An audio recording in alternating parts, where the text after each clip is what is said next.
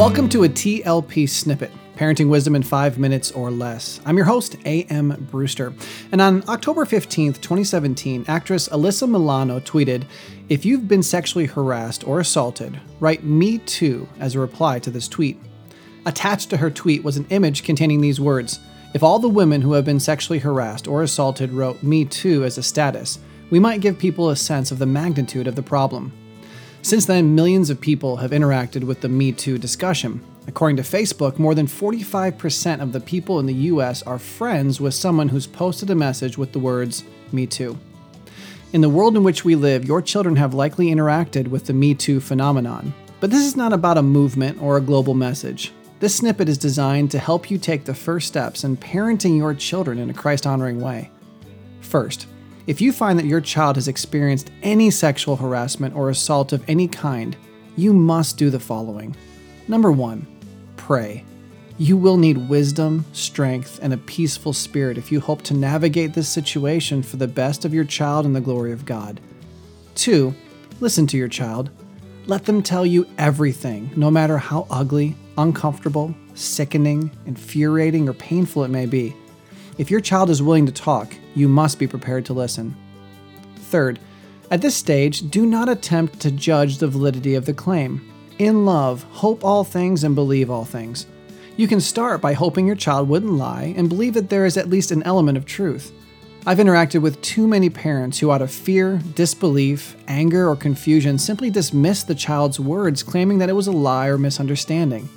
The goal in this situation is to lovingly parent your child. You cannot do that if you draw a line in the sand and put yourself in opposition to them. I'm not saying that a certain amount of falsehood won't be revealed. I've counseled families who the child admitted to lying about being molested, but allow God to reveal it. For now, listen and accept. Fourth, respond in kind. You should be prepared to weep with those who weep, but you should also be prepared to rejoice with those who rejoice. You may find that your child confesses that they are over it, that they have forgiven their attacker and are at peace.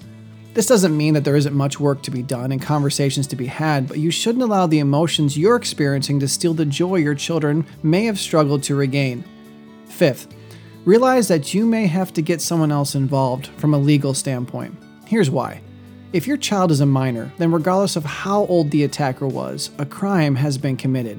It is inappropriate and sinful to sweep something like this under the rug because we're embarrassed or afraid. Don't do it. Sixth, realize that your child is likely both very embarrassed and very afraid. They're embarrassed to have to be talking about this, and they're likely afraid that if their attacker found out, their retribution will be even worse. In fact, many molesters groom their victims for such situations by threatening harm on them and their loved ones if they ever tell. This is why we need number 7. 7, once you've prayerfully considered who to involve from a legal standpoint, you need to consider who to involve from a spiritual standpoint.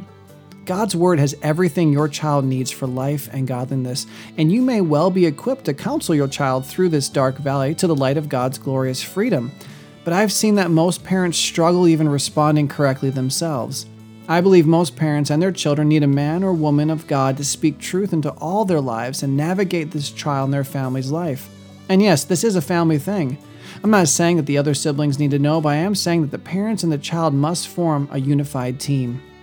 From here on out, many other things may happen.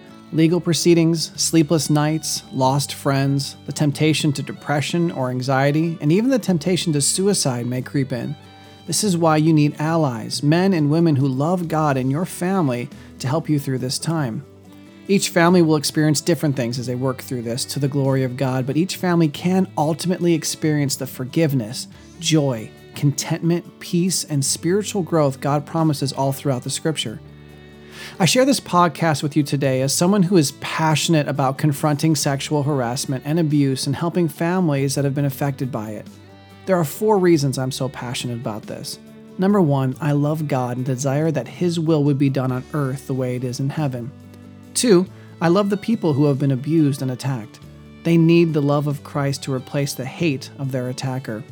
3, I love the attackers.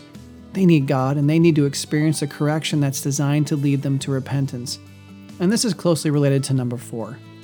I am ashamed to say that there are too many ladies out there who could type the words "Me Too" because they knew the past me. During my high school and early college years, I am grieved to say that I made many sinful choices and hurt many people specifically by harassing them.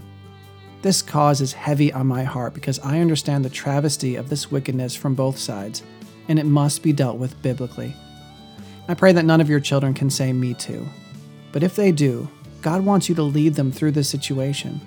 Don't magnify the pain and horror of the situation by dealing with it in the wrong way.